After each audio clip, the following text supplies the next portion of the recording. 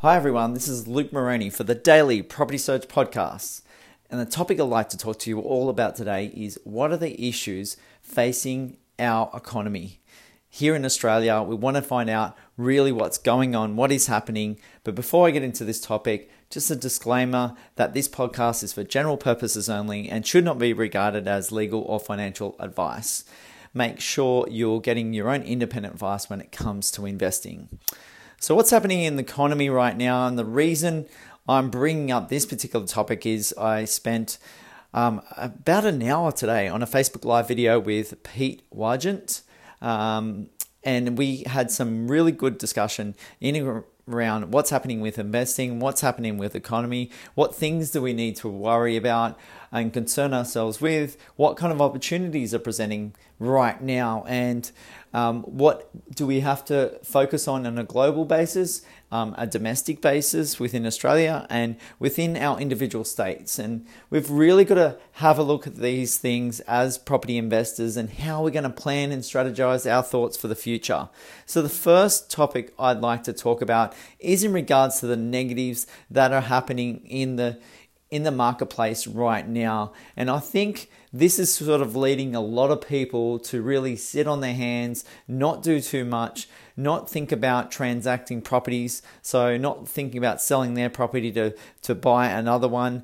They're not thinking about looking to downsize or upsize or upgrade their properties. They're not thinking that it's a really good time to be in a position to do anything because there's so many people feel that there's so many variables, and there's always going to be variables in a market. We just got to put ourselves in the position that where is our best place in this moment right now. And sometimes it is about going forward and making that decision. All too often we hear that whole idea about, I wish I'd bought property in Sydney 20 years ago or 30 years ago or 50 years ago.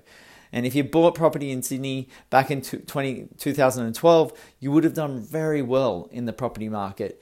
Now, in saying that, we've had a pullback in the property market by 10% during 2018, and we're probably going to see some further declines coming in this year. But again, that's presenting opportunities, but you've got to take those right opportunities. It's not about going into the market just because things are going down and you just buy frivolously. You really want to go in there and think about what kind of purchases you want to make, and is it going to be right for you in your risk levels right now.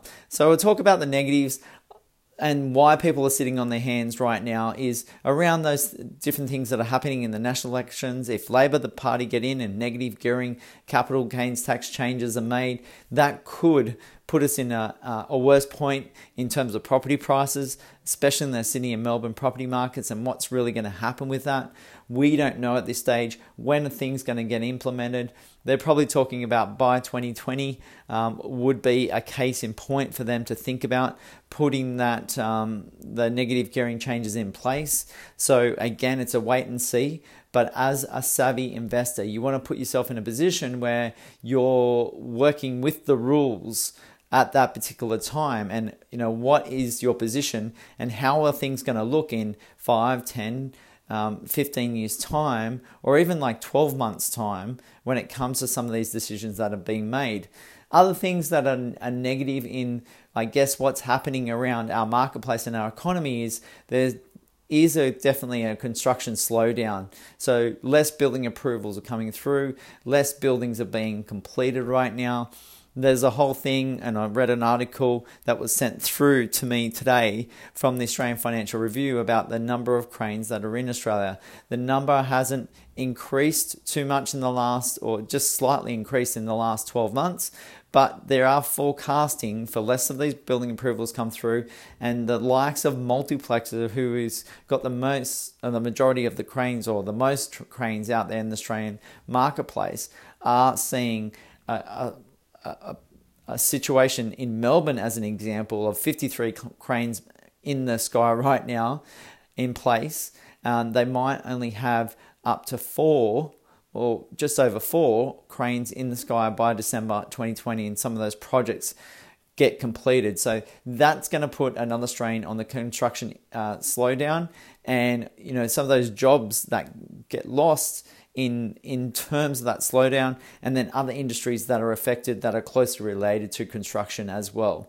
We're seeing lower bank valuations for off-the-plan properties. More and more of those are coming through as tighter lending conditions happen, and a fear from the valuers and the lenders out there to put higher valuations on there when they see markets decline like they have, and tighter lending all around in the economy. I think there is a sense, a little bit of the banks wanting to lend and putting out some specials in regards to 10-year interest-only periods.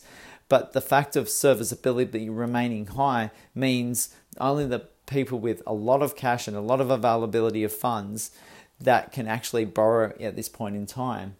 The second point I'd like to make in terms of the economy and where it's at is it's really providing us opportunities at the moment, because there are always going to be motivated people that need to sell their properties for whatever reason that happens. And if you are in a position to borrow money, you might be in a situation where you can actually take advantage of markets where people need to sell these properties. And you can put yourself in a position to actually provide really good price or terms on your offer on some of those properties. And as savvy investors, you want to look to the opportunities that are out there, and maybe in a sense of putting a number of offers on various properties to actually put yourself in a position to say and have the availability where there's a lack of competition out there, that you can actually pick and choose from the properties that are presented to you. So there is opportunity there when it presents. You've obviously got to remember that the time period of your loan expirations when they're pre-approved is limited. So you've got to be on top of that, because the most important thing when it comes to these properties is actually having your finance in place.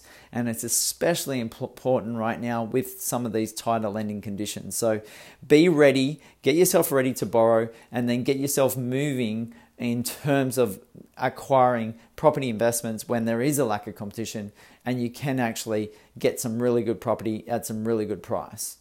My third point I'd like to make is there are some positives in the economy. We are seeing population increases, especially in cities of Sydney and Melbourne.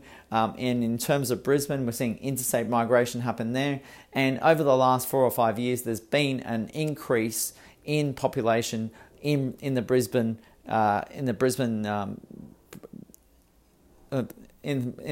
property, or the population, I should say, the population numbers coming through up to Brisbane, as opposed to Sydney and Melbourne, where they seem to fluctuate at different over the different years. So watch out for those population increases. Watch the numbers that come from the ABS, the Australian Bureau of Statistics, and property commentators and the mainstream media are often referring to information that is passed on as well.